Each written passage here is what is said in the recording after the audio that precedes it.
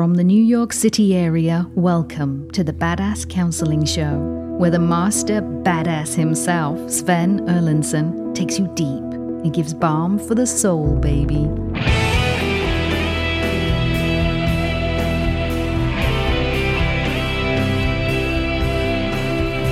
Hi guys, you are in the studio with me. I'm Sven Erlandson, host of the Badass Counseling Show. Welcome. I know I have folks checking in from as far away as Romania and New Zealand. Aotearoa, I have seen, is checking in for today's lightning round. I don't know where Aotearoa is. Rob, I'm going to ask you when you get a free minute to look that one up, but I know I have someone in the house from Aotearoa and Malawi. Everyone's in from South Carolina. A lot of folks in today from Georgia. It's great to have you here. I know I've got my UK contingent, Ireland and Scotland and Wales and London area. And as always, the Canadians, Chicago. Great to have everyone here. This is a lightning round episode. We'll start taking your questions very briefly, but I've got KC is over in the booth working her heart out as usual on our behalf. And to my left is Rob the Rocket. What's the good word today, Rob? Sven, as usual, you got the flow going on, and the show is a river running soul deep, so get it on. All right, here we go. Let's just dive right in, guys. I'm taking your questions, and I am starting with Melissa's question. How do you let go of resentment? All right, we've all had that. And the truth is, if you haven't felt resentment, you have cut off some of your feelings. You likely got the message at some point in your life that it's not okay for you to have anger, okay? Because resentment is a natural human response. It is a natural feeling. When we tell kids or when we tell ourselves, oh, you shouldn't feel anger, or you shouldn't feel hate, hate is bad, or you shouldn't feel resentment, it's bullshit. It's just a natural response. It's a natural feeling. When a child gets hurt, what do? They cry. When something hurts my feelings, what do? I get sad. It's just a natural response. Feelings are like trains coming into town. You've heard me say this before. When a train comes into town, it stops. All the people get off. Tucumcari, that's the movie where the train stops. It's a Clint Eastwood movie, I think. I don't know which one. The train stops in Tucumcari and the guy gets off this horse. You remember that? All the memories come back eventually. Well done. Just slowly. Anyway, the train comes in, people get off, right? And that's the feeling coming into you, rising up in you. And then people get on the train and the train leaves town. That's what feelings are supposed to do. That is the natural flow of feelings, okay? But if you're taught that you can't express feelings, or I had someone tell me just this morning, say, Sven, I was taught in my home that kids are to be seen, not heard, or I don't care about your feelings, things like that, then what that means is that train is not allowed to leave town. The feeling is not allowed to naturally go out. It's in fact stuffed down. It's denied. And so it gets packed inside. And eventually you got a whole town full of all these trains. And it's a mess. Trains are supposed to leave town, not just enter town. Feelings naturally leave if they are allowed to be expressed. Now, that doesn't mean you ever have to say word one to the person you resent or two that you're angry at or sad about. You can, but you don't have to in order to heal. You just have to flush it out, which brings me back to Melissa's question. How do you let go of resentment? You let go of resentment by not trying to let go of resentment. I know that sounds stupid, but it's true. I could never figure out at the end of when my first wife divorced me, this was about 1996, 95, we separated in 96, and I was so hurt and some anger, but I didn't really let myself feel a lot of the anger, but I was so wounded and so sad and, my two kids and all that. And people just kept saying to me, after the first year and into the second year of grieving and so forth and trying to make it work, friends would say to me, Sven, you just got to let it go. You just got to let it go, man. And I realized at the time that is the fucking stupidest advice I've ever heard. Just saying, just let it go. Oh, okay. I'll just do that. Gosh, I hadn't thought of that. I'll just do that. It's like, hey, Sven, just, go build that addition on your house. Oh, okay. I'll just go do that. It's like, what, you're not going to help me? There's no blueprint. How do you let go of someone if you're not taught how to let go of someone? And what I discovered, trial and error, reading books, is that you have to go into it. The way you let go of resentment or let go of love or get past hurt is by going into it. but not by trying to leave it behind. Oh, it doesn't exist. I'm going to ignore that and fuck it. Yeah. People do that all the time. And then all those feelings, it's like those trains, they're not allowed to leave town. So it gets stuffed inside. You've got a vault full of all your feelings. So you go into it, you start journaling. You've heard me say it a million times. You start journaling. You start writing letters that you don't send, letters to the person who hurt you that you do not send. Well, why don't I send it? Because if you send it, you're going to edit it. If you send it, you're going to be worried about the response. And the goal is not the response. The goal is getting the feelings out of you. You get past resentment. You let go of resentment by going into the resentment and expressing and expressing and expressing until it is no longer there. Now, are there other tools besides journaling, besides letter writing? Yes, there are. And I talk about those in my book. There's a Hole in My Love Cup. I teach you other methods. I give you other resources for going in and flushing that out. But whether let's say you're letting go of love, a lover who left you, I can't let go. And we're actually taping an episode later today of someone who her husband has told her that she wants a divorce and she still loves him. She can't let go, et cetera, et cetera. And what she needs to do is she needs to begin to allow all those feelings up. Go to your favorite park where you guys used to love to walk. Go to your favorite restaurants. Wear the favorite shirt that he used to love when you wore. Eat your favorite bagel that, she always loved. That's what I had to do. I would eat everything bagels with cream cheese because that was her favorite bagel. And you begin to do those things that you have the memories and the feelings attached to her or to him or to that person or to that traumatic event. Maybe it was a negative thing. And you begin to exorcise the demon. You begin to have the experience and going back and going into the trauma and talking about it. And bit by bit, it lessens in intensity. I was a trauma counselor for an airline. I was also a trauma chaplain at a level in the emergency room of a level 1 trauma center, plus being a pastor and a counseling practice for 30 years. And this is how I do it. Perhaps other people do it different ways, but bit by bit, we go into bit by bit, sort of microdosing that trauma, that pain, and letting it out. That's the way to heal. All right, next question, which actually answers your question, Storytime Coach, about your son's father dying. Same thing. You heal by going into the pain, and he's going to want to avoid it. But if he doesn't go into it and start flushing it out, it's going to store up and it's going to bite him in the ass in every single fucking decision that he makes. He's going to think he stuffed it down. And when we're young, we think, oh, fuck that. I don't need feelings. Fuck that. I'm a tough guy. Fuck that. I'm a tough woman. No, he's going to bite you in the ass. Trust me. So many of my clients are in their 40s, 50s, 60s, massively successful. I also work with the very, very poor and the homeless and so forth, and middle-class folk, but my counseling practice hasn't been in Manhattan. And I do a lot of corporate consulting and coaching with high-level execs, CEOs, lots of them. And one of the things I see is they're in their 40s, 50s, and 60s, and they have all the success in the world, and they still have this gaping hole inside of them. They still have all of these problems that are raging that they've been trying to stuff down, willpower their way through. And you guys have heard me say it a million times. The soul is more powerful than the will. That's why I do soul counseling. I'm not a psychologist. I do soul counseling. Why? Because I go deeper. I go into the core belief system. The soul will always grind down the will, whatever is down there. Whatever core beliefs you've been taught about yourself, be it self-loathing or I'm not good enough or I don't matter or I'm not wanted, I'm not wantable. All of these messages, they will grind you down eventually. All of that pain, all of that trauma, it will grind you down. All of that unrequited love that you didn't flush out of you will grind you down and force you. See, depression is the soul's way of calling you down into the pain, into the trauma. It's the body's own natural healing mechanism. And to a lot of people, it's like, well, that's fucked. I fucking hate depression. I don't want depression. That's not good. That's bad. No.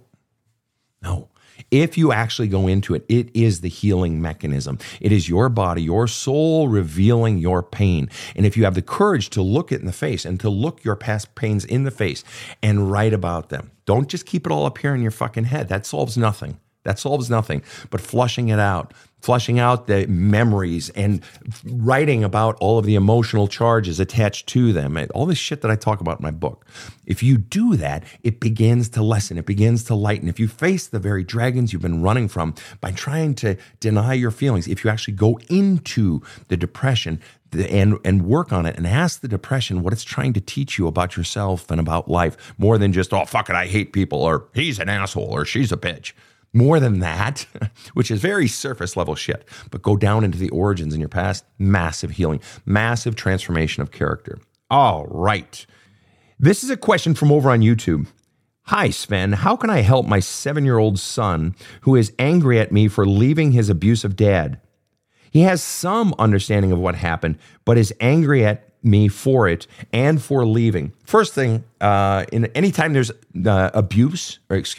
anytime there is divorce, if there's been abuse too, or if you see a divorce coming or a separation, your child, whatever age, and it's not optional for your kid, they don't get a choice.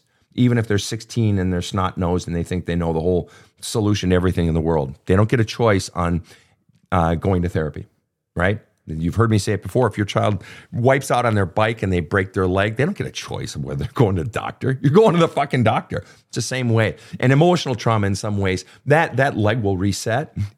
You don't want to. You want to see the doctor. But emotional trauma won't naturally reset.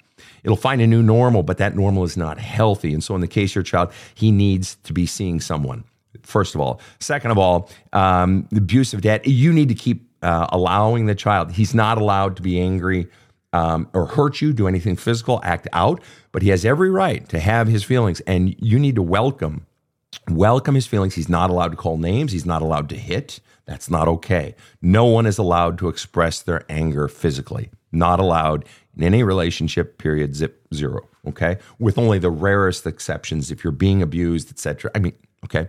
So it's allowing him. He needs avenues for his strong feelings. 7-year-old children, they have basically 3 ways of responding to feelings. If they haven't been taught how to give words to their feelings, I am mad, I am sad, I am sad because of this, and I'm frustrated right now. If they've not been taught words, and this is part of the maturation process, so telling a child to suppress their feelings, they never learn to identify, name, or just feel and be comfortable with feelings. So in the case of your son,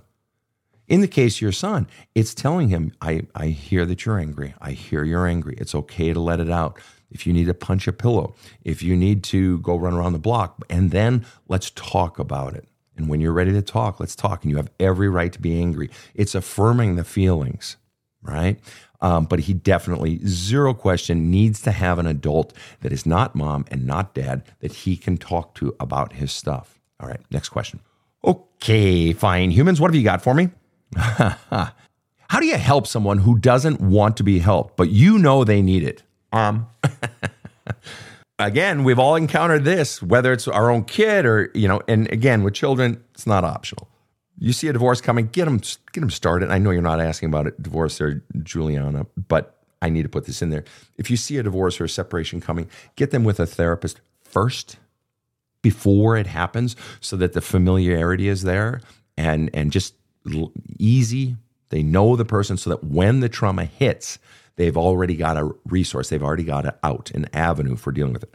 How do you deal with someone who doesn't want to be helped, but you know they need it? I'll be really, really honest with you. You ask any therapist, and I get plenty of therapists, psychologists. I have psychiatrists that listen to my show. They write in, I counsel them, and you ask anybody on this show right now, if you're a therapist or a counselor or some sort of thing, and if you feel like it, post your answer to this question. How effective are you when a person, when a client, when a patient doesn't want to open up, doesn't think they have a problem? How effective can you be if you're counseling someone that really doesn't want to open up or doesn't want to go somewhere or doesn't believe they're a problem? Maybe it's a kid, maybe it's an adult who was brought there, by a spouse, or it was, a child brought there by a parent. It's hard. Children can be opened up. That's a bit easier, but adults, I really, it sucks to have to say this to you, Jelena, but how do you help someone who doesn't want to be helped, but you know they need it? Really? You can encourage, you can be loving, you can be kind, you can make suggestions, you can plant seeds. But at some point, they're going to resist you. I mean, obviously, they already are resisting you, but they will become resistant to even listening to you anymore. They will become resentful. And so they already don't want to go. If you push too hard, they will become entrenched, right? Because you're creating a force and they're going to push back on that force with even more power than they might have before because you're pushing harder. So really all you can do is plant the seeds. If they don't want to go, they're not going to go. They're not going to open up. And so then that brings the question back around to you.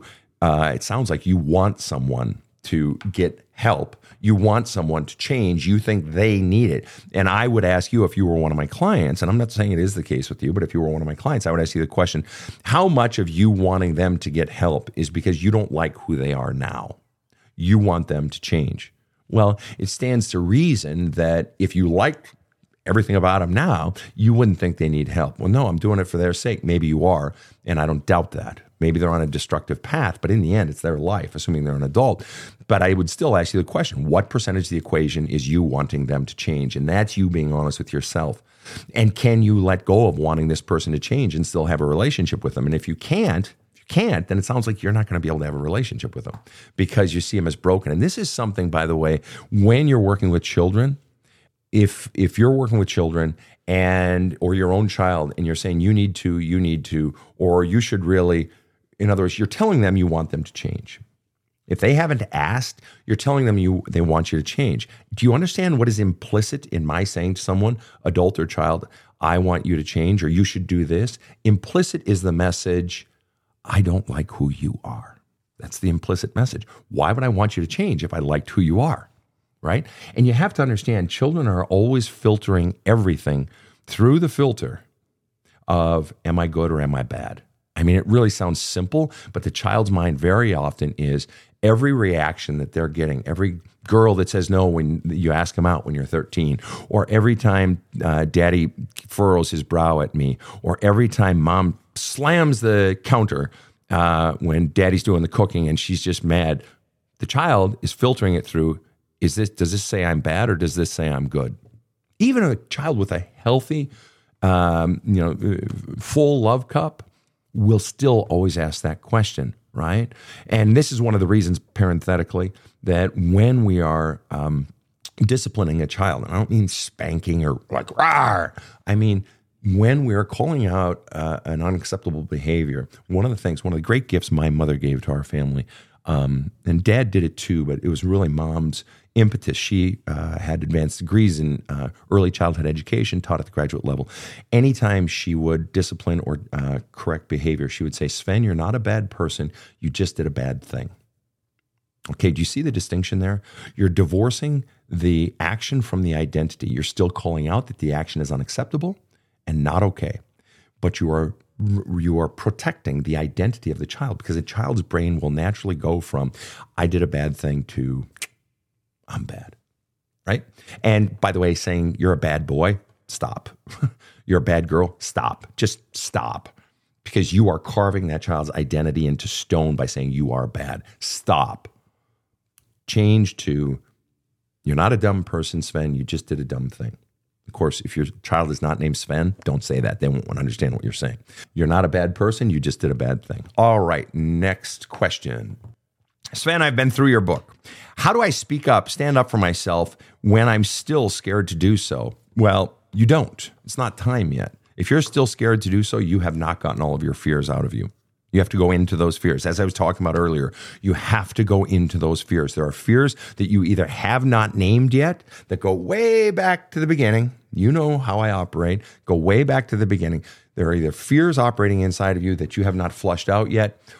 You've got pain, you've got fear inside of you that is causing you to be immobile. So the notion of speaking up for yourself isn't even wise, because you're going to back down because you still have that fear in you. And not only fear of what fears and messages that got planted into you, like your voice doesn't matter, but you also fear some end result. If you don't stand up for yourself, it's because you have pain and fears and messages you were taught about your voice. I don't deserve to talk. My voice isn't important enough. I don't believe in me. Those messages get implanted very early, but also you fear some eventuality. Now, very often, let's say with family, let's say you're an adult and you have siblings and they've always treated you like shit and you're afraid to stand up to them. Why? Because they already pick you apart and you know they'll ostracize you, or they'll come down on you like a ton of bricks. And I'm afraid to do that, Sven, because if they ostracize me, they're around me. I live in the same town as them. And they would come over to my house and they'd hector me, or maybe they'd cut me out of the family or whatever. Exactly. And you fear that. And that's what's immobilizing you. You have some fear in taking this action. And this is why when I talk about the book, the cycle of the spirit that we all cycle through is You got to first hear your own inner voice. You got to have the courage to heed that inner voice. And that's the really scary part for a lot of people, because it means, I know what people will say if I put my truth out there. There's no fucking way. I know exactly what my brother will say, or I know exactly what my boss or my father will say, and there's no way I'm going to endure that. So I'll just keep my truth inside. Thank you very much. And then the third step is sort of a master level step, but that's where you have the vision. You put yourself out there. You hear your own inner voice, which is actually scary for a lot of people. That's step one. Step two, you have the courage to heed it, to put it out there. And three, you have a vision of what you want your life to be, or what you want your relationships or your career. You're going after the vision, but the master level step is to hold on loosely, to quote 38 Special. It's to hold on loosely, and that means to simultaneously go after the vision and let go of the vision all at the same time. And the reason this is a master level step, because it's fucking hard to do. It's fucking hard to simultaneously let go of something you want. Well, why would I do that? Why? Because otherwise we cling too tightly. We cling too tightly and we choke it, and we don't give life room to operate. And part of my work with people is the more you hold on loosely to the thing you want the most, the universe, God, higher power, soul, whatever you want to call it, mathematics has power to work, and things happen that you could not have made happen were you holding on tightly. Plus, as you've heard me say it before, sometimes we go in this direction, we go into this room, we go through this door, and we're in there a while, only to discover down the road there's another door over at the other side of the room, which leads down a set of stairs to an anteroom where we're spending the next 4 or 5 years or 20 years or 3 months. And then we discover, holy shit, there's a dumbwaiter over here. I'm going to get in the dumbwaiter. The dumbwaiter leads you up to the roof, and over on the roof, there's a shack there with a great view, and you realize this is where I want to spend the next 15 years. In other words, doors, open doors, open doors, open doors. The reason we don't hold on tightly to one vision is because what if a new vision grows out of the original one? And this was my mom's thing. She died at 93. She'd be 95 last month if she were still alive. But one of the things she always said is, Sven, doors, open doors, open doors. But we have to have the courage to walk through that first door before we'll ever know that that second door, that second vision, that new dream, that new aspiration, that holy shit, I didn't even think of this, reveals itself. But if you don't have the courage to walk through the first door, you'll never see the second door. All right. Much more to come right after this short break. Hi, this is KC. There's an update from the Badass Counseling Desk. The audiobook version of the book, There's a Hole in My Love Cup, is now available exclusively only at badasscounseling.com. My wife pushed me to watch this guy's TikTok videos, so I finally caved in, and holy crap, blew me away. I started watching more, and every time he opens his mouth, I get blown away in a whole new way. So I finally bought his book, There's a Hole in My Love Cup. To say I got an ass kicking is an understatement. Much needed. It was like having my own personal tough therapist who just gets it. So go do yourself a favor. Get There's a Hole in My Love Cup. It's powerful stuff. This show provides soul counseling intended to entertain and inform, and is not medical advice.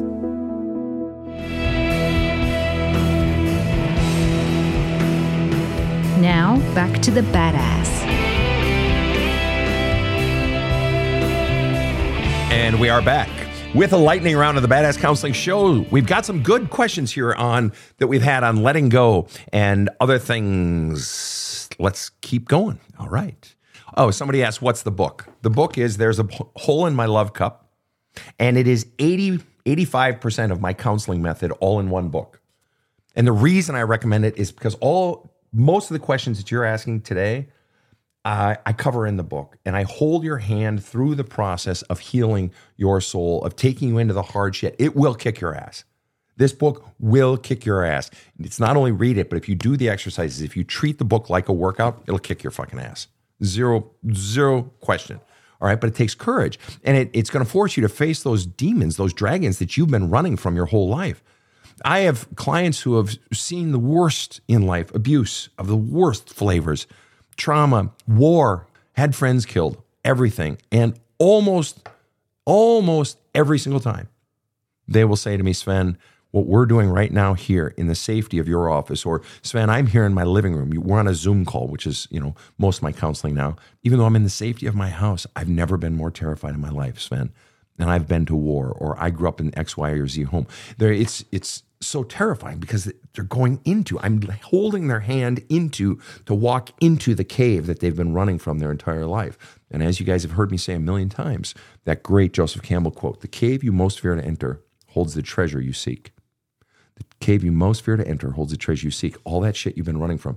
All those, trains that I talked about earlier that came into town, all those feelings, and you stuffed them down, or you were taught that your feelings don't matter.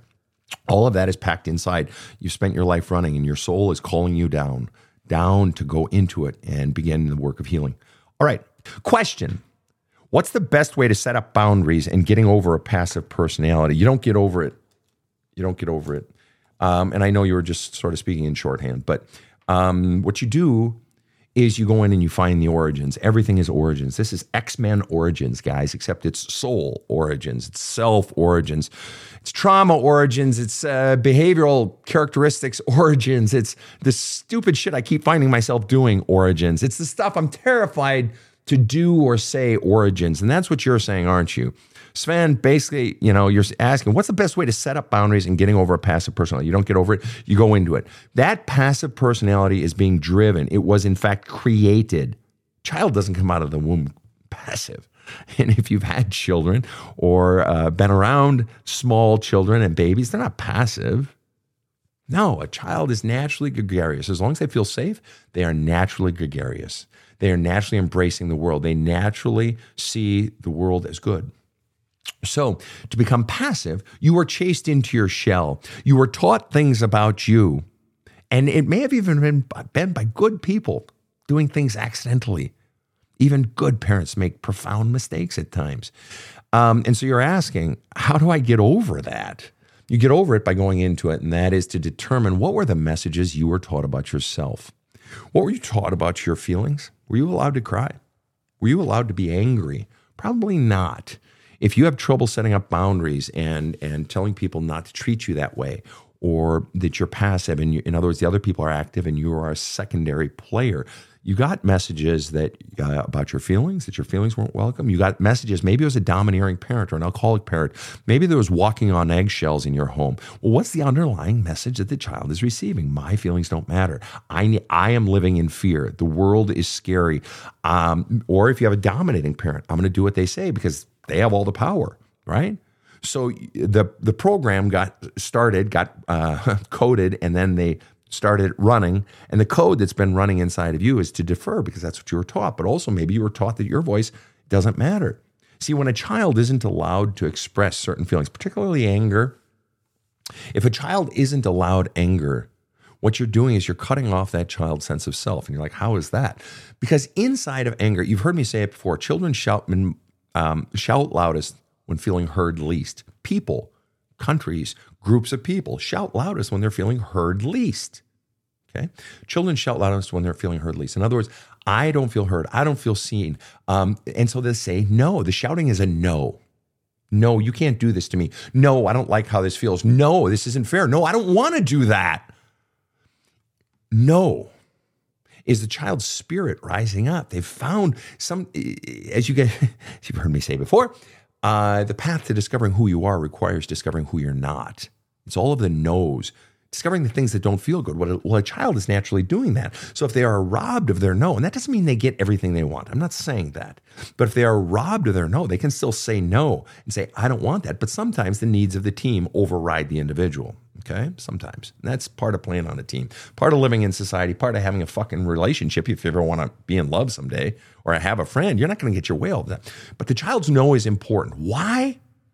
Because it's an expression of who I am. Part of who you are is who you're not. And the child is identifying that and naming that naturally at a young age. But here's the thing. Inside of the word no is the word I. I don't like that. I don't want to do that. That doesn't feel good to me. Okay? So by a child stating their no, they're finding their I. So much of the work that I do with adults is helping adults who've been choked down, had their feelings denied, had traumatic experiences, had to walk on eggshells, dominated, or still controlled by an adult parent. The underlying message is you don't get an I, kiddo. Go fuck yourself. No I for you. You can have pie, but no I. So that cutting off a child's no, cutting off a child's feelings is conveying to them you don't get an I. So then they come to later in life and they're passive because they don't even know who the fuck they are. But not only that, they don't have permission to be who they are. So part of what I have to do is help them deprogram that and help them find their I, but also help them find their permission to be I. Because they were taught you don't get to be I. Right. And so in the case of this question, what's the best way to set up boundaries and getting over a passive personality? It's going back into and finding where you got the messages. What were the messages in your home? Well, I'll give you something to cry about, mister. Or just be quiet. Just, Daddy might get upset. Let's all just tiptoe around, all right? Boom. Your feelings just went away. They just got wiped off the face of the earth because of that fear of somebody going off. So you're going to become passive. And passive is also an indicator very often of a people pleaser. I was a hardcore people pleaser. I grew up in a good home. But the messages I got were somewhere inside of me, I got the messages, and I've shared this at different times, and some it's in the book, so I won't go into it now. But the point is, you get the message. I started to believe that unless I'm doing everything and showering you with love, you might leave me. If I'm not showering you with love, and I'll take care of that for you. Oh, I'll get it. No, let me do that for you. Oh, you can hear. Sure, you don't have to apologize to me. It's okay. I'm okay. Right?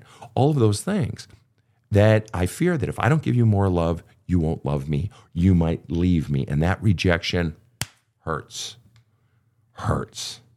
And so all of that passivity, in my case, all of that people pleasing, that extreme giving, all of that is being driven by a fear, isn't it? That's why you guys always hear me say, if you're ever trying to figure out why someone's doing something that doesn't make sense, I always ask the question, what's the primary fear driving the behavior? Speculate what the answers are and then go with the biggest, hairiest, scariest one, because it's fucking fear. So in this case, best way to get over a passive personality is to go and find those origin messages and what those origin message, what the underlying message was that they were conveying. And as I talk about in the book, it's usually I'm not wanted, I'm not good enough, or I'm no good. And the most powerful one, I don't matter, which is more a statement, less a statement of value, and it's a statement of existence, identity. You don't even exist. You don't matter, which is why kids will act out if they're not getting positive attention. They'll settle for negative attention. They'll settle for getting yelled at and scolded and spanked. Why? Because at least they're getting attention, and it beats the alternative. And the alternative is no attention, because no attention at all, even when you're bad, means I don't even see you. You don't exist. Nobody wants that message. That's as bad as it gets. All right. What have you got for me, fine people? Here we go. And on this notion of fear, boom, right back into it. Sabella. I try to leave my alcoholic husband. He makes me feel guilty / sorry for him, and I'm fearful of the future. All right, so you have two fears operating there, right? Fear of hurting him. You try to leave. It's like, you want to get the fuck out, obviously. Otherwise, you wouldn't keep trying to leave. So you want to get out. But they keep pulling me back in. I try to get out. That's Godfather? Godfather 3. 3. All right. So you're trying to get out. They keep pulling you back in, right?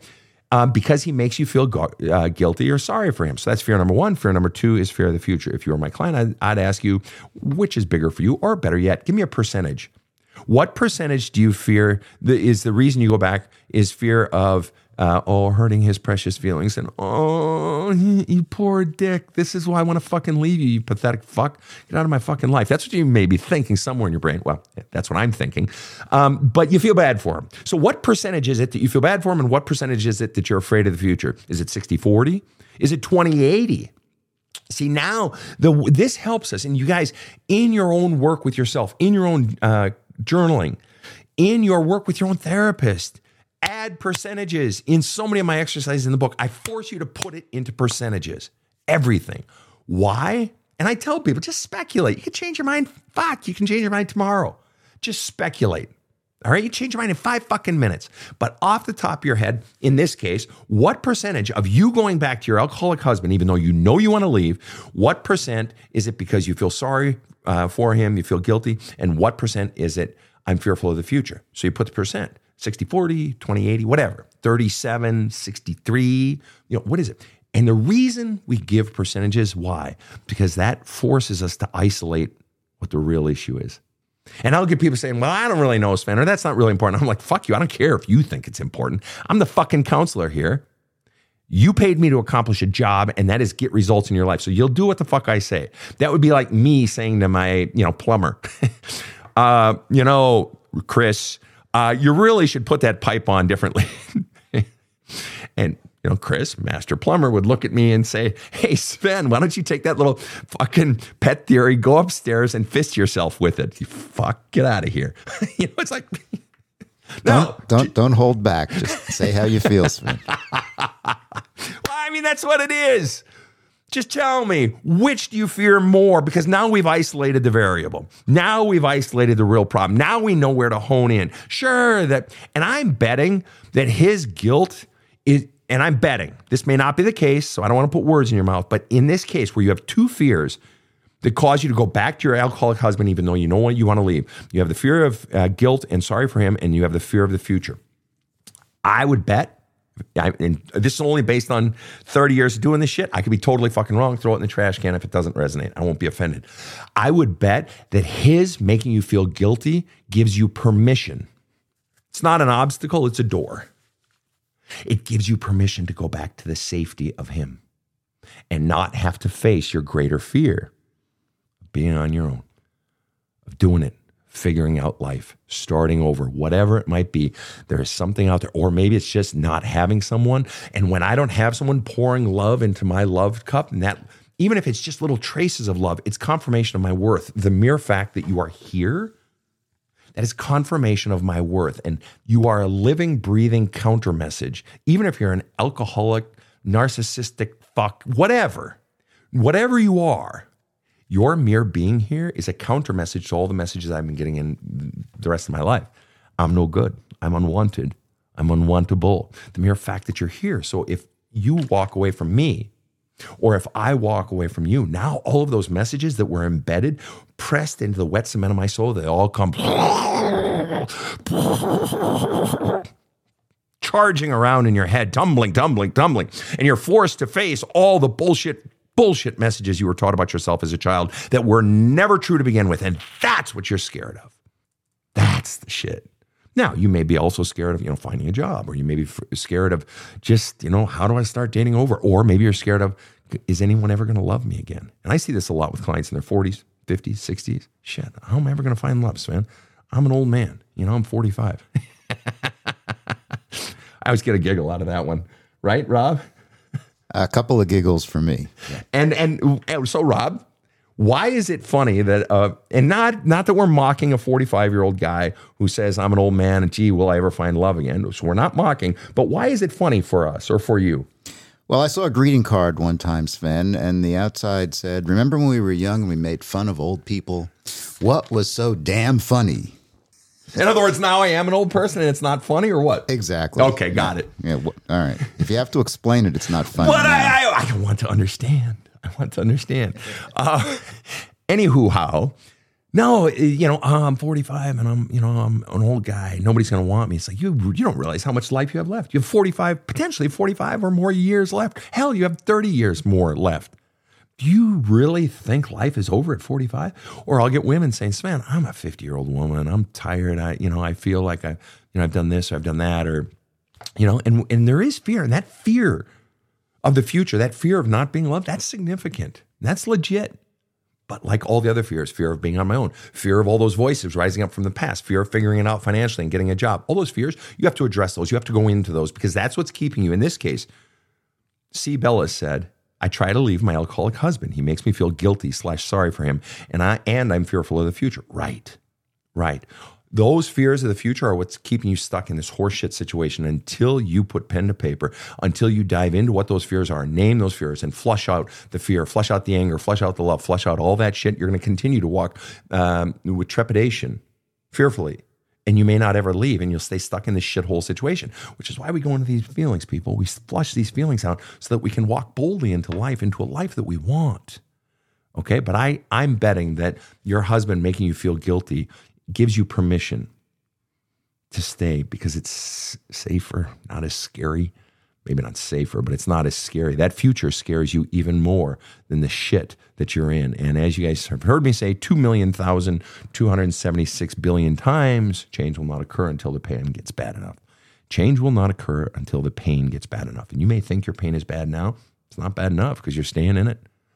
When the pain gets bad enough, and pain comes in so many different forms. It's not just physical. It's sadness. It's financial insecurity, financial going dry, just bone dry financially. It can be work-wise. It can be, there are so many different ways for the pain to get worse and worse and worse. The pain, something is inflicting on emotional pain on your children, whatever it is. Eventually it gets so bad that we reach what I call the fuck it point.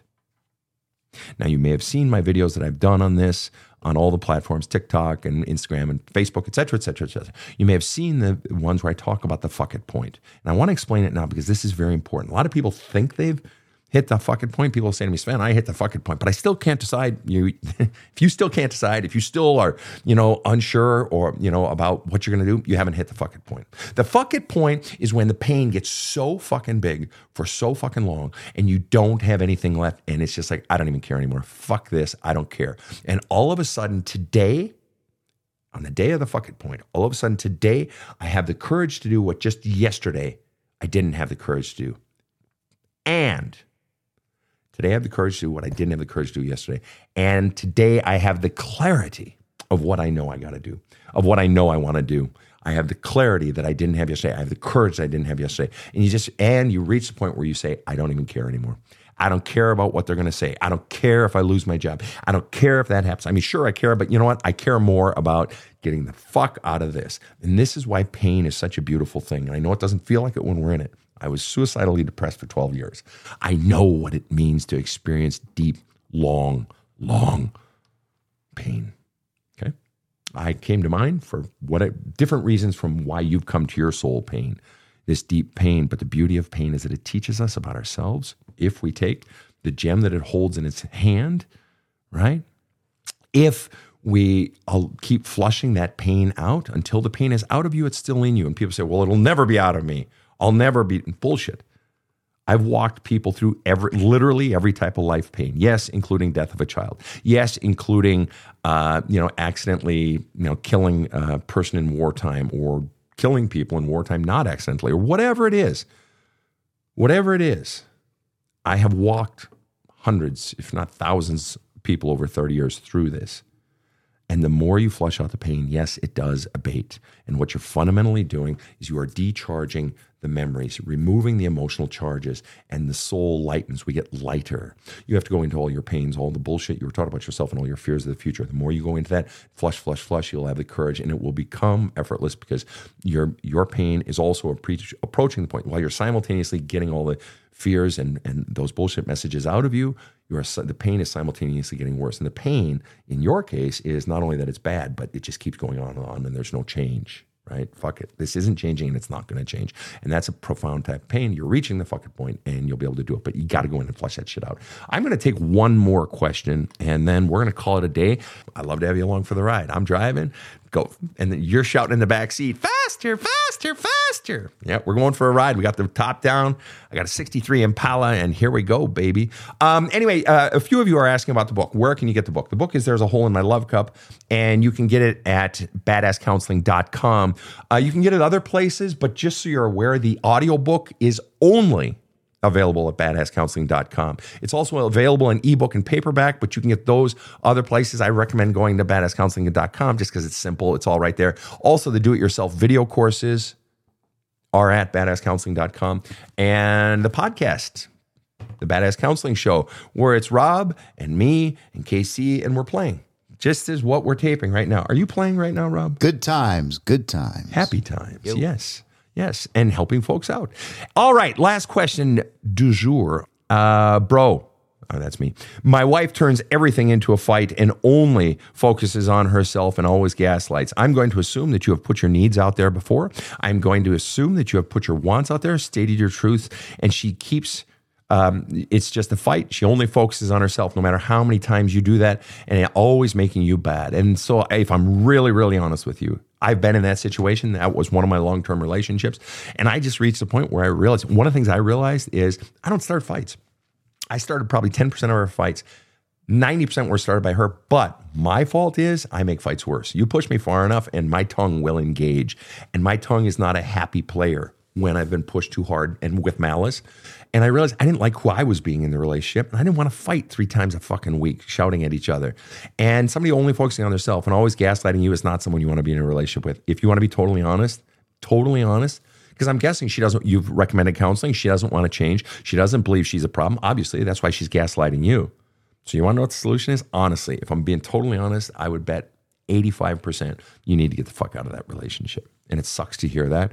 But if a person isn't changing and don't be surprised if you do say you're leaving and you mean it, that then she's like, oh, all roses and rainbows out her butthole and shit like that. And all of a sudden she's the person you wanted her to be. But unless that sticks, you're going to go back in and then she's going to change 2 months from now. She's going to go back because a lot of times people won't change until the pain gets bad enough, right? And then she'll feel the pain of you leaving and want to keep you. Why? You're her love source. You're pouring love into her love cup. And she gets to be the bully asshole, right? And she may change, but unless the change sticks, it's not going to last and you're going to find yourself in the same spot. But more importantly, unless you change and are willing to stop her, draw a hard boundary at every single time that she fucks you over, she has no incentive to change. So the change starts from within, which is so Hallmark card, but it's so true. All right, fine people. This has been the happiest Saturday of my whole week. I thank you for joining us. From those as far away as Malawi and Romania and New Zealand and Wales, it's good to have Wales in the house today, and South Carolina and Georgia and Idaho. Thank you so much for tuning into the Badass Counseling Show. On behalf of Rob, my very, very smart person running this show, and KC over there in the booth, making sure everything's operating well behind the scenes, I wish you all a kick-ass day. The Badass Counseling Show is strictly copyrighted. No copies may be made without the express written consent of the Badass Counseling Show, LLC. The Badass Counseling Show is produced by Karen Camparelli and Robert H. Friedman. Executive producer Sven Erlandson. Original music by 2-time Emmy Award-winning composer Trevor Morris. Have a kick-ass day.